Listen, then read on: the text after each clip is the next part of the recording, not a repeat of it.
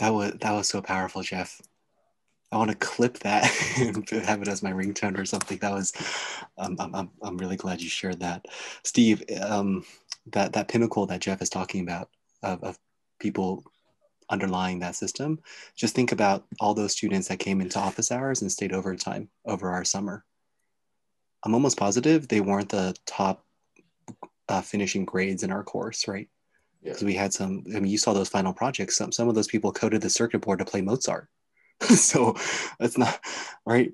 But as far as if we define learning as change, we saw what those students were exerting, right? Every single day after class, multiple hours, right? So, Well, and then also how you were mentioning, just kind of how people in positions of power, especially like in academia, you can kind of be an asshole and have this like superiority complex. And it's pretty interesting because when I was reading the book, it was recommending, or not recommending, but saying like maybe some students should go out into the work world before getting their PhD, because they kind of, well, assuming like they're like 22 and whatnot, they're young, but they still like, because it's really common for people entering the PhD to kind of have like their inferior and then their their their mentor, the people like, or their professors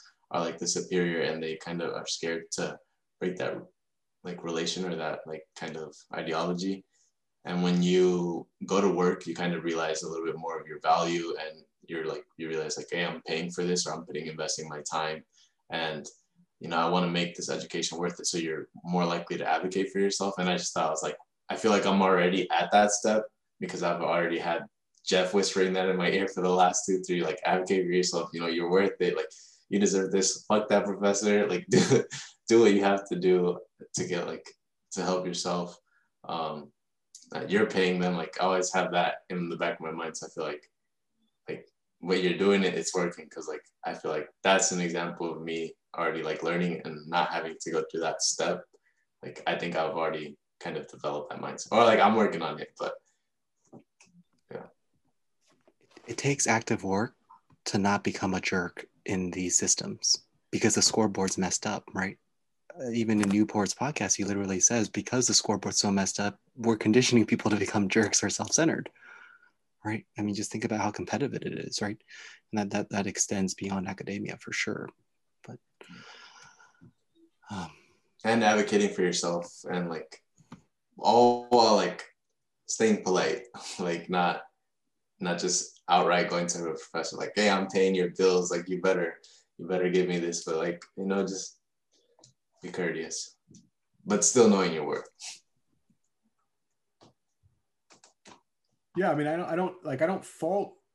One thing that's amazing is the compassion that comes out of this. Like, when I look at high-powered professors, I don't fault them for their lack of interest in student success and their lack of empathy for students. They're doing the most rational thing. And there's, if there's a lot, I mean, that's a systemic problem, right?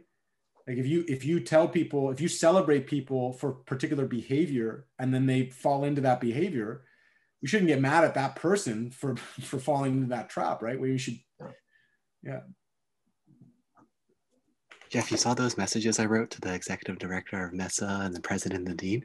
They said the same thing, that all of them, basically their response was that it's just too bad that society, like, deepest, sincerest sympathies for professors and people in education, because that's not what we're valuing as a society, which is sad, right? And then I had asked the question, as a first-year registered voter, where can I get more educated to get more funding into education? But they didn't get to my question, so I'll keep that question for myself. They got the power. That's so cool.